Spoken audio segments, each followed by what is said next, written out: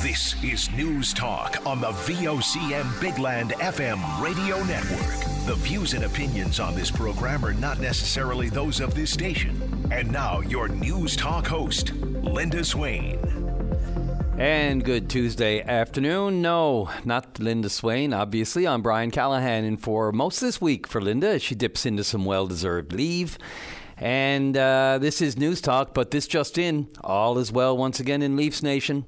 Parade planning is back on, I hear, at least until the next heartbreaking loss. I don't know. I just want to dip right into some sports. It's quite astonishing how they can just flip the switch and turn the tables like that in a big playoff game in the third period, or just as startling as how Tampa Bay managed to let it all happen, given the veterans on that team, and a good bit of that falls on the netminder, of course, Vasilevsky. But I digress. This is News Talk, but if you want to talk sports, you want to talk anything today, we always have the phone lines open on this show. You know, if you happen to have a few minutes free and you hear something that piques your interest and you've got an opinion on it, well, that's what we're here for. Let's talk news. There's lots and lots to go on, lots on the go, I should say. Numbers to call, by the way, are the same as open line, 709-273-5211 or 1-866-590-VOCM. Don't forget the 709 before the 273, of course. If you want to talk sports, hockey, the playoffs, or even NBA playoffs, the drama that follows people like Draymond Green and LeBron, and how about the performance last night by Jimmy Butler for the Miami Heat? I know we don't often talk a lot of NBA here, but I know you're out there, you people who are following it. Now, even if the Raptors aren't in the mix. We could even talk Nick Nurse and where he's going to end up.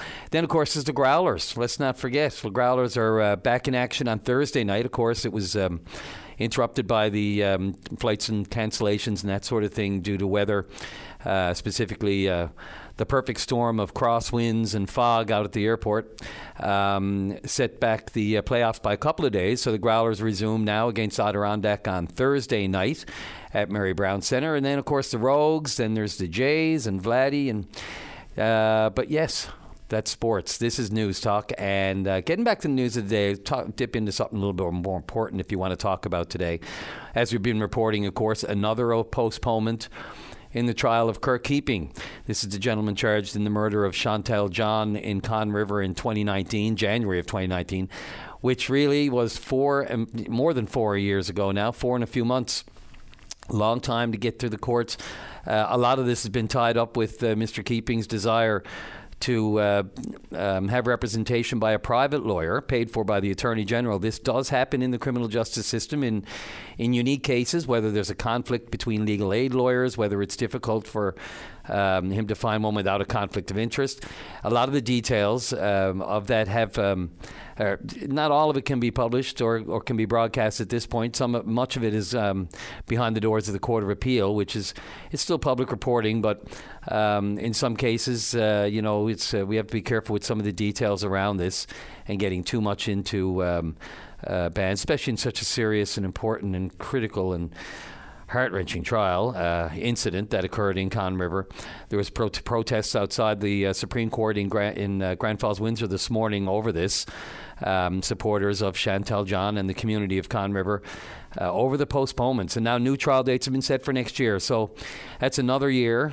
It could be. He'll be back in court, Mr. Keeping, in a month to argue again for an appeal, the denial of a private lawyer. He's still arguing for that. Actually fired his 2 legal aid lawyers the day before the jury selection 2 years ago. And that's what's been holding up the trial. Hard on everyone. But again, it's the system, and it's the way it does allow, and they have to follow the system, or else you get into appeals and things thrown out and redos and that sort of thing, so which we've seen in recent years. So that's the Kirk Keeping trial. Then there's the, going back to the PwC attack, of course, back in March 9th, I believe. And the one person that's above the age of 18 who can be named, because he is considered an adult before the eyes of the court.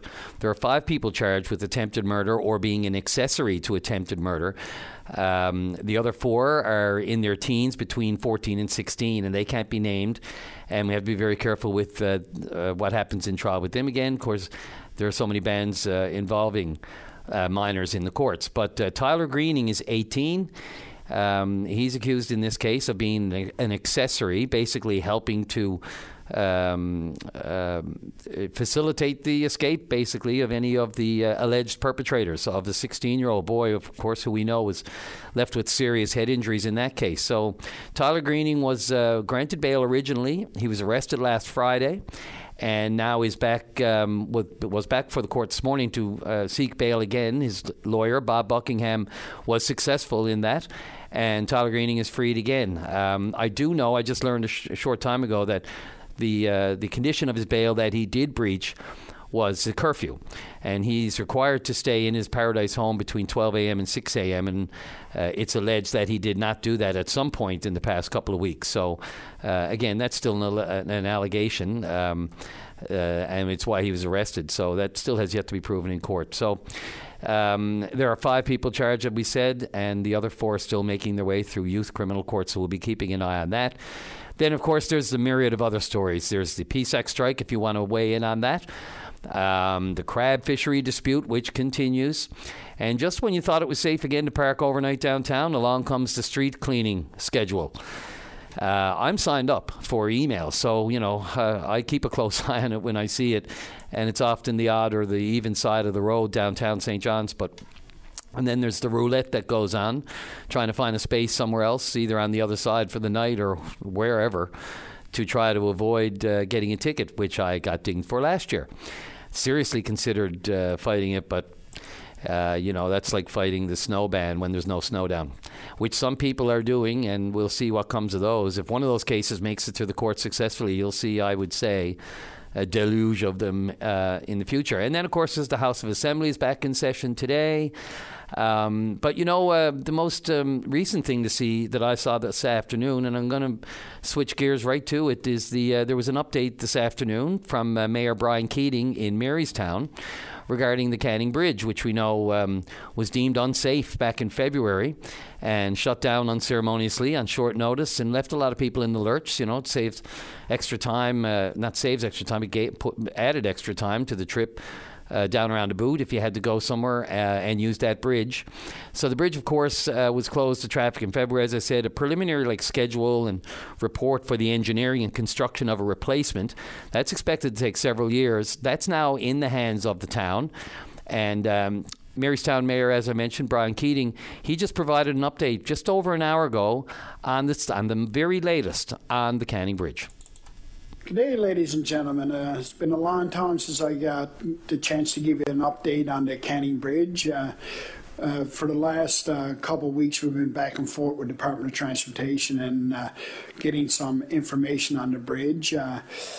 We finally got from the provincial government, which I'm very thankful for. I'd like to say once again, thanks to the Department of Transportation and Infrastructure and Minister Lovelace and our MHAs for helping us out. Unfortunately, the good part or the bad part is that we did get the report. The bad part is the report is right here in my hand. It's 450 odd pages long. As I told you, for full disclosure to the residents of Marystown, the south side, especially in the Little Bay, Bowby area, we are letting anybody that wants to review this document to come to the town hall to review the document. Unfortunately, we're such a large document, we can't put it out over the internet or on Facebook or anything like that. But we are opening our doors for any residents want to come in and review this document, but it'll be by appointment only, because you understand we can't have 20 people coming through the town hall. But I will give you a little word of advice. We've been, myself and a couple of the other councillors, we've been reaching out and getting some advisory and getting some information on it. There's some very high-tech information on it. There is some pictures there, which I like the pictures part, but the bridge is in hard condition, and all the report do verify and back up the closure of the bridge. But don't take that information from me. You're more than welcome to come look at the documents. There's schematics, there's load testing, there's dive results, there's steel NDTs and everything done. You're more than welcome to come, because like I promised you, full disclosure on the bridge, but appointment by appointment only. One other thing I'd like to say, we did reach out and had a meeting again last week, Department of Transportation, and the residents are asking us, how about motorcycles on the Canning Bridge. Are we going to open up the lane for motorcycles only? Of course, we're allowed for pedestrians to keep using it. We did ask that question. They are reviewing it. They did not reply to us yet, but I have been having great success, myself and the CAO and all the other councillors working with the department. So I know everything don't happen so fast as we all like, but we are still working on it. We do have to report, and as you're all aware, as you can see, there's been some different dive crews here, survey crews here, doing analysis on the bridge and looking at designs. So we're still in the early stage, and I apologize for that, but we are working on keeping you up to date. One other thing I would like to bring forward to you on a little more somber note, which is the money is in the Canning Bridge, as you see Minister of Finance, Siobhan Cody-Nance. The money is there. There is going to be a 3-year span with engineering design. So let everybody get prepared that there is going to be 3 years. And maybe you'll see no action this year on construction or demolishing the bridge, but there is design and engineering work being done as we speak. So it's not going to happen so fast as we're all hoping, but when it's done, it will be the right bridge for the location. It also will be a secure bridge for another 100 years. So that is, I guess that's all I can give you an update on the bridge. Now, we reached out about parking. The Department of Transportation is going to send us a no parking zone on the north and south side of Canning Bridge, but there will be a zone that's designated that you can park. So we're hoping to have that laid and that schematic so we can do the identification while the Department of Transportation will do the identification for the parking.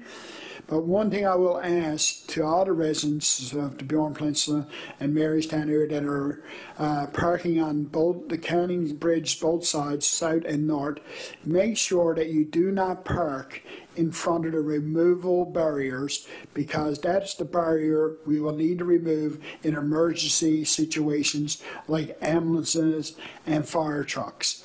So please do not park in the removable barriers until we get parking identified. And feel free once again to reach out to me. You got my cell numbers, 709-277-0612.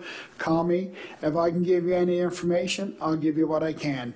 And as more information comes in, I think we'll get a little more information more regular in the next couple of weeks. We are also wrote a letter. We're going to be meeting with the Premier and the Minister. We wrote a letter. We actually sent it out today to get maybe a defined schedule and some more clarification. But in saying that, our communications have been quite open in the last 8 to 10 weeks. And I hope they'll stay open. And the more information we get, as soon as we get it, that's valuable and factual information, we'll release it to the residents of the town of Marystown and the Bjorn Peninsula. That is the mayor of Marystown, Brian Keating. They're giving an update on the Canning Bridge status. Of course, it's been closed since mid-February, causing more than a few headaches. You know, the norm is out the window as far as being able to just, you don't know what you got until it's gone. A couple of highlights. Of course, he said, the good news is they have the report. The bad news is that it's huge. And it'll take a while to get through it, so much so that, distributing it in that is kind of out of the question. So if you want to see it, you got to make an appointment to come see it. We'll go through it, and we'll have more on that tomorrow morning on your VOCM mornings. Some news stories associated with it, and we'll dig a little deeper and hopefully hear something soon on more of an exact time frame of when they're going to find a replacement for that bridge. And choose a design. So this is News Talk. I'm Brian Callahan in for Linda Swain. We'll be right back. Your VOCM mornings with Jerry Lynn Mackey and Ben Murphy, 5:30 to 9 a.m. weekdays on your VOCM. This is Brian Callahan back in for Linda Swain today on News Talk. And, you don't have to look too far to see signs of climate change, especially around the big land. So with that in mind, leaders from the Nunavut Council have been in New York this week for the United Nations Permanent Forum on Indigenous Issues. They're basically, doing a deep dive in the increasingly concerning signs of climate change in northern Indigenous communities and how it's impacting and changing the way of life, which we see every day. It's not just easy to jump on the rig and go across the ice now. It's just not as guaranteed as it used to be. With that in mind, Amy Hudson, of course, is the Chief Governance Officer. She's also the Chief Rights Negotiator with the Nunavut Community Council, Nunavut, and she spoke just a short time ago with VOCM's Noah Shepherd.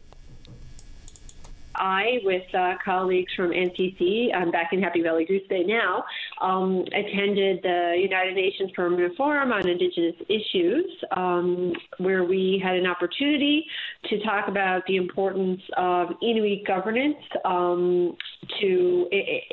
as part of a global response to climate change. So the forum this year, and each year there's a thematic session for the forum that brings together Indigenous peoples and member states from across the world. This year we were talking about Indigenous peoples, human health, planetary health, and climate change, a rights-based approach. So a super significant forum for us.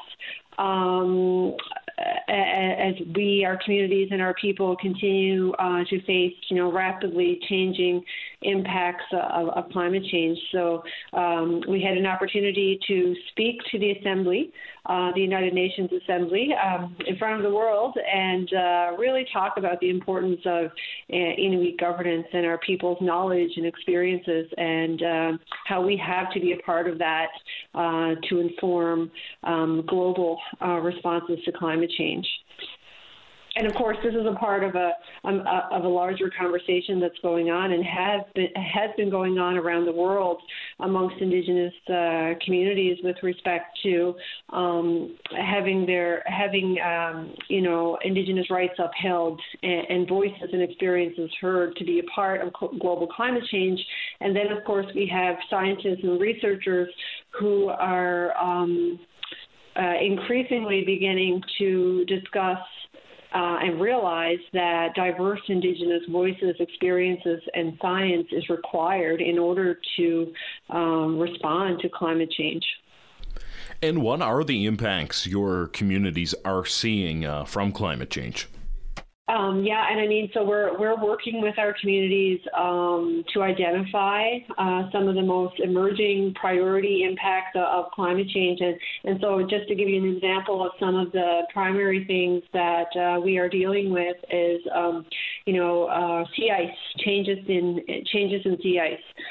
This sea ice in our communities, for many of our communities, is a highway, is a transportation system. It connects us to our kinship, to our families. It connects us to our traditional places. During the winter and spring, it's a time that we travel. It's how we access our traditional foods during those times of the year as well, and how we pass on traditional knowledge. So it's a vitally important mode of transportation for us. Coastal erosion and rising sea levels are increasingly threatening our cultural heritage sites, for example, archaeology sites. These are really important sites, of course, right, for ensuring that we capture and pass on knowledge to future generations from previous generations. Unpredictable weather patterns and changing temperatures all have an impact. All of these things, while these things are things that are discussed at a global and national level, these things also have impacts on the daily lives of Inuit who continue to live on the lands, waters, and ice in their traditional territory. So we see these impacts as we're out hunting and harvesting, traveling, getting food, picking berries. These impacts are prevalent in our lives, and so our call at the United Nations was really about calling upon Canada to uphold our rights and to respectfully and accurately implement UNDRIP so that we can be a part of solutions moving forward. You mentioned earlier the importance of cultural diversity within the science. You know, for some people who may not quite understand what that means, who may think, well, science is just the facts. What does cultural diversity add to science? Yeah, no, that's a very good question. And, you know, in our context, it comes down to climate governance and who gets to be an actor in climate governance, right? And the reality is the decisions that we make come from our values. So how we approach climate change is largely informed by what people think is important to them, what they want to sustain, how we want to continue living in our spaces, in our places, right? So it's important. Cultural diversity is important because climate change impacts our communities and our lives, impacts the lives of Indigenous peoples, impacts the traditions, the activities, ways of giving expression to culture. All of these things are impacted. So that diversity is important because we all need to be able to bring our unique and distinct values to the table in responding to climate change. But in addition to that, we also have to understand that knowledge systems and science exist outside of the Western world. In Indigenous peoples, including Inuit, we've always had our own systems of knowledge.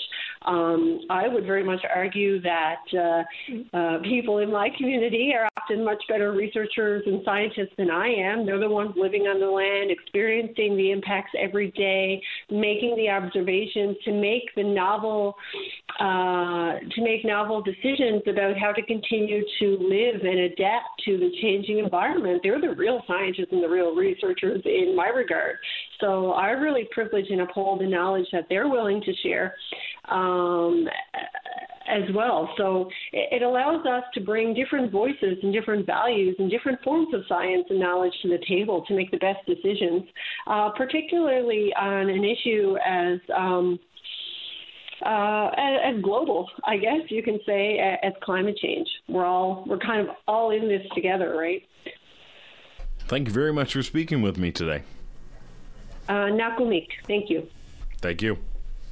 That is the Amy Hudson there speaking with Noah Shepherd, VOCM's Noah Shepherd. Amy is the Chief Governance Officer and Rights Negotiator with the NCC, the New Etobicoke Community Council. And, of course, they're at the United Nations in New York discussing the concerning climes of climate change in northern Indigenous communities. I'm bad boy. I'm a little bit late for the news, but we're going to go right there now. I'm Brian Callahan in for Linda Swain on News Talk. We'll be right back. Every Saturday is perfect for a night at the cabin. The Cabin Party with Brian O'Connell. Saturday night starting at 7 p.m. on VOCM. And it's Brian Callahan back in today on News Talk for Linda Swain. And as mentioned earlier, lots going on in the news, especially, not the least of which, of course, is the resumption of the House of Assembly spring session today. And, while question period went ahead earlier this afternoon, there was no shortage. The fireworks, whether or not it's good or bad or indifferent, it's always interesting to say the least. And I'll bring in our legislative reporter, Richard Duggan, to confirm that. How's it going? Good, Brian. Good. It was... I want to say a subdued session of the House of Assembly earlier today. Like, after almost 3 weeks off, we were kind of expecting a bit more fireworks for the session to be a bit more raucous. We didn't really get that today. No shortage, though, of interesting topics to talk about. Top of which was, of course, the fishery, and that's been top of the news for the last number of weeks now in regards to the snow crab and the price that has been set. And we even had Greg Priddy on the show yesterday for his response to the ASP. So that was exactly how Opposition Leader David Brazel chose to start his questions today, and it was interesting. We do have a clip to play, but I will say during it, The Premier mentions how they have written the federal government in regards to any potential supports for harvesters. Now, in the clip, he doesn't actually get into what exactly support they're looking for, and he elaborated with us after that. Specifically, they're looking for expansion of EI supports to hopefully help people now, because, of course, they're not going out on the water, so that's money out of their pockets. So, arguably, what the government would say is all they can do, considering the feds have control over what goes on offshore, and we have control on what goes on inshore. That's exactly right, Brian. And the Premier does go into that in the clip that we'll hear now in a second about the fact that, they can't control the markets. They can't control this. All they could do is say, hey, guys, get together and try to work this out. So we have a clip for you now from the House of Assembly, and let's hear what they had to say. And I shouldn't say inshore. I meant onshore. Yes. Oh, I'll get emails about that. Here we go. Speaker, we're all concerned about the price of crab and the viability of the market. This is a billion-dollar industry in this province, and people don't know where to turn. They don't know how they're going to pay their bills. Premier, what are you going to do to help these people? The Honourable the Premier. Thank you, Mr. Speaker. And first of all, let me say how much we value the fish harvesters and the people who work in the plants around our province, Mr. Speaker. They not only contribute to the economic value of the province, Mr. Speaker, but contribute socially to why we're here, Mr. Speaker.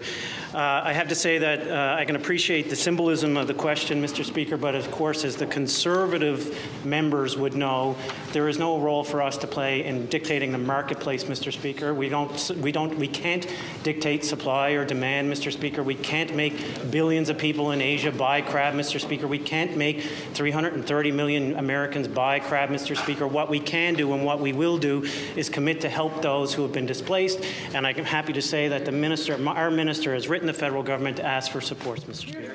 The Honourable the Leader of the Official Opposition. Mr. Speaker, I want to make it clear to the Premier that the Progressive Conservative Party in Newfoundland and Labrador supports the fishing industry and all components and the people in that industry. All parts of Newfoundland and Labrador. Speaker, while our province's strongest fishery remains at a standstill and rural Newfoundland and Labrador hangs in the balance, the Premier doesn't seem to be paying enough attention to this valuable industry. Premier, what are you going to do to get the billion-dollar industry going again? The Honourable the Premier. Thank you, Mr. Speaker. Once again, we appreciate the hard-working women and men who work in this industry, Mr. Speaker. We will be there to support them, Mr. Speaker. I'm at a loss, Mr. Speaker. Does the member opposite suggest that we should be subsidizing crab, Mr. Speaker? Does he think that we have control of the Chinese marketplace, Mr. Speaker? Does he think that we should be phoning the President of the United States, Mr. Speaker, and demanding that they buy crab, Mr. Speaker? The problem is the marketplace, Mr. Speaker. And as a Conservative, I would think that he would understand market dynamics and the invisible hand that shifts the market, Mr. Speaker. It's not our hand. The Honourable the Leader of the Official Opposition. Thank you, Mr. Speaker. And again, I'll say, as a Progressive Conservative in Newfoundland and Labrador, we want somebody to take the lead and do something for the fishing industry of Newfoundland and Labrador, like we have in the past. Speaker, last week in the media, the Premier said that he was interested in exploring outside bars. Has he made a decision? The Honourable the Premier. Thank you, Mr. Speaker, and happy to clarify words that are being put in my mouth, Mr. Speaker. That's not what I said. What I said was, if the FFAW came with a proposal, I'm not sure that was a question that was posed to me in the media, Mr. Speaker. If the stakeholders involved suggested that that was a good idea, we'd be open to a conversation about it, Mr. Speaker. That was the only comment I made, Mr. Speaker. The Honourable the Leader of the Official Opposition. So again, no stance on the fishing industry in Newfoundland and Labrador. Typical. Speaker, the crab fishery helps fuel rural Newfoundland and Labrador. When the fishery fails, all of Newfoundland and Labrador fails. Plant workers, truckers, grocery stores all suffer. What is the Premier going to do to get our most lucrative fishery going again? The Honourable the Premier. Thank you, Mr. Speaker. As we've said many times, we hope that the parties will continue to speak, Mr. Speaker. They both recognize that this is a marketplace dynamic that's beyond either one of their controls, frankly, Mr. Speaker, and beyond government's control. It shouldn't be in the purview of government to dictate a marketplace, Mr. Speaker. I would think that a progressive Conservative or a Conservative by any other name would understand that, Mr. Speaker, and we will be there. He's asked what we will do to help, Mr. Speaker. We will be there with the federal government, I'm sure, to continue to support this vital industry, Mr. Speaker. Well, I don't know about you, Richard, but I lost count of Mr. Speaker. How many Mr. Speakers are in that house today? That's what I need to know. Well, like I said, I wish I had a quarter for how many times they said it. Quarter? Jeez, we'd both be rich. We wouldn't get out on a flight, but at least we could go when we can. That's right, yeah. All right, Richard, listen, thanks very much for doing that. You're in the house all week? Yes, that's right. I'll be in the House of Assembly. Tomorrow they start a half an hour later. And one of the interesting things, Brian, that we'll be following this week is the fact that they're still getting into some of the budget debate right now, because when the budget was introduced late last month, they only had 4 days of sitting time. Yep. So now they're really going to get into that, and they're going to try to get that passed as soon as possible. So that's some of the stuff that we're going to be watching. I really appreciate you saying that. That's a perfect segue to after we get out of the break. We're going to go to a break here now in a moment. But when we come back from that, I have one of that. Actually, this morning, as you mentioned, the budget debate, that also includes estimates, where they sit down and go line by line through each department, and the opposition or whoever wants to in the House can critique and ask questions about where this bit of money, because a lot of times you see a pot of money doesn't necessarily say how it's going to be spent. So that's the process where we go through. That happened this morning for the Department of, by trying to keep departments' titles clear, are Tourism, Culture, Arts and Recreation, which used to be something else. But anyway, and was something else before that. So that happened this morning, the budget estimates. And when we come back from the break, we'll have some critique of where they're spending their monies, particularly in tourism. I'm Brian Callahan on News Talk for Linda Swain, and we will be right back. Nutrition, exercise, keeping the cold at bay. Whatever keeps you feeling great, the Wellness and Healthy Lifestyle Show on your VOCM. Brian Callahan back with you today on News Talk, in for Linda Swain for a few days this week. And thanks again to Richard Duggan, who was just here for a little, brought in some tape of the question period in the House. Of course, as mentioned, back for the spring session, and that was this afternoon. Earlier this morning, as we just talked about briefly, were budget estimates. That can be a little dry, but and it continued in committee style, sort of style this morning in the House. This course is the whole budget estimates. They go line by line through each a department, a scrutiny of basically where they're spending their money. People want more information, how it's being spent compared to last year, and on and on. And this morning it was the Department of Tourism, Culture, Arts and Recreation's turn. And one of the areas they zoomed in on, of course, by the opposition was air travel. Now that I have all of your attention, a constant thorn in our side, of course, for all the historic and well-documented reasons that we know of. I don't know about the rest of you, but days and days of being sucked in like this when summer's supposed to be coming, all I can think of is, of course, a nice jaunt down south or even something overseas. But then my thoughts turn to my own personal recent trials and tribulations of such a trip. And I won't get into any detail, but, it just was delay and cancellation, several days lost. But then, this is all notwithstanding this past weekend's combination of, crosswinds and fog that caused a lot of delays and cancellations at the airport. The perfect storm, as I said earlier, to disrupt flights, that is, So issues challenged, faced by all airports. These are, all airports are facing issues with airlines and especially post-pandemic, but especially Atlantic Canada. We just lost WestJet, no sign of WestJet coming back to these parts again. So this morning, PC opposition MHA, Jeff Dwyer for, I believe, Placentia West Bellevue, I believe. He had a chance to ask and question Minister Steve Crocker, the Minister for the aforementioned departments, particularly around tourism. He's also the Government House Leader, of course. He had an opportunity to ask him about the spending in the departments, particularly when it comes to the tourism side of things and air travel. Minister, the air access continues to plague our province. We don't get accidental tours with fewer flights, higher costs, and recently WestJet pulling its direct flights from St. John's. What is the government doing to solve this issue? We're doing absolutely everything that we can. It's extremely challenging. We've knocked on every door. Just a week and a half ago, we joined our airport authorities in Montreal to sit down with Air Canada. I think the first time in many, many decades that, there were 3 of our airport authorities in attendance. Typically, airport authorities from this province or any jurisdiction don't usually share the same table because it's a very competitive nature of that. but to impress upon them, Air Canada is still plagued with challenges coming out of COVID. We see challenge every time we see a challenge. For example, at Pearson, that dribbles down. We've met with all the major airlines. We'll continue to do so. We've made them aware of the fact that we do have assistance available to them. But again, we've had airlines, quite frankly, look at us and say, right now, money is not the problem, and unfortunately, all Canadian airports are still struggling. The ones in Atlantic Canada are struggling more than others in the country. A lot of that is due to the pullout of WestJet. They made a business decision to actually, leave Atlantic Canada. I spoke to the CEO back in November and expressed our displeasure in that. But obviously, they've made the conscious decision to go back to Western Canada. And unfortunately, I don't see them returning in the near future. We've made some inroads with some of the low-cost carriers. You would have seen last year an increase in the presence of, we've seen Swoop come for the first time. We've seen Flair, and we see Lynx. And,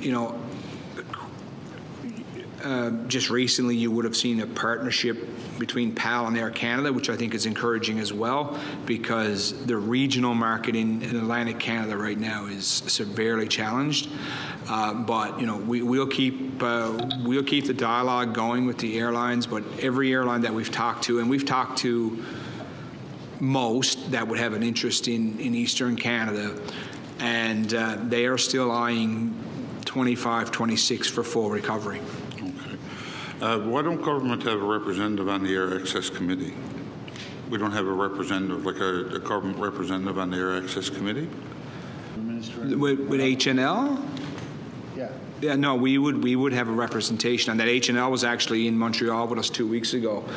We work closely with Hospitality Newfoundland and Labrador on the plan that they formulated during COVID.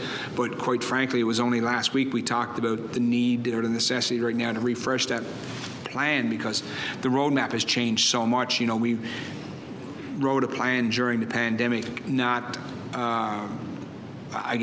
fully abreast of the changes that we're going to see, and not fully recognizing, and there was no way that we could recognize, I guess, the challenges that we would see at Canada's major airports, and the passenger restrictions that we're seeing, because it's tremendously difficult to get back to where we were in 2019 when we have our major hub in Canada saying we're going to cap the number of passengers that are going to fly through our airport in any given season. Okay.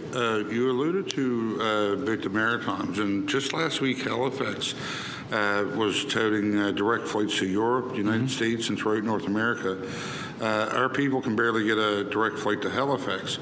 So why is air travel in this province so deplorable, and what marketing initiatives is the province taking to attract better routes and accessibility for our residents? Can we expect European routes in 2024? So I would disagree with your comment that air travel in the province is deplorable. Okay. I have a lot of respect for our airport authorities, and they do a lot of hard work. So I think they'd be disappointed to hear you use the words deplorable as well. They put a lot of time and effort into attracting airlines from around the world, and we've worked very well with our airport authorities.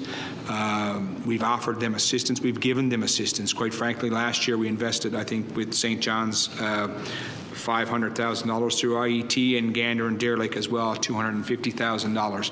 But, they face the challenges when they go to, connectivity meetings, Routes America as an example. It's a very competitive nature, and quite frankly, what you're seeing in Halifax, as much as we would want to be the hub, the reality is that Air Canada recognizes Halifax as the regional hub. Aircraft, we've pursued the routes of European, one of our main things, and myself and Minister Parsons in IET talk about this on a regular basis, is getting direct access back to Europe. We lost air access to Europe with the MAX 8 challenges back pre-pandemic. We will not see direct connectivity this year again to Europe. We had the discussion again 2 weeks ago with Air Canada. There is a glimmer that they would get there, but right now their challenge with a direct connection to Europe from the Air Canada standpoint is aircraft availability, and they're waiting on some new aircraft that they would need before you would see direct connectivity back to Europe. But it is a major priority of ours, and quite frankly, I think if you were to sit down with the St. John's Airport Authority, it's their number one priority. But in that being said, while we're waiting for that time to come, because I would never ever not advocate first and foremost for direct connectivity anywhere, because obviously people want to fly direct.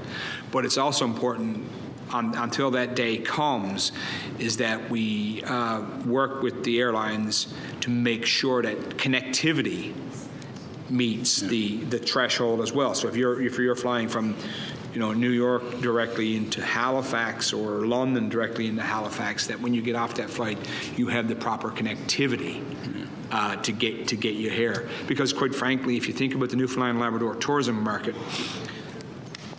a lot of the destinations in our province, other than the capital city, will never have direct connectivity. If you think about Gross Mourne, they're like the West Coast, they're not going to have direct connectivity to Europe or to the U.S. So it's important that we, obviously always want direct connectivity, but connectivity in itself is a challenge.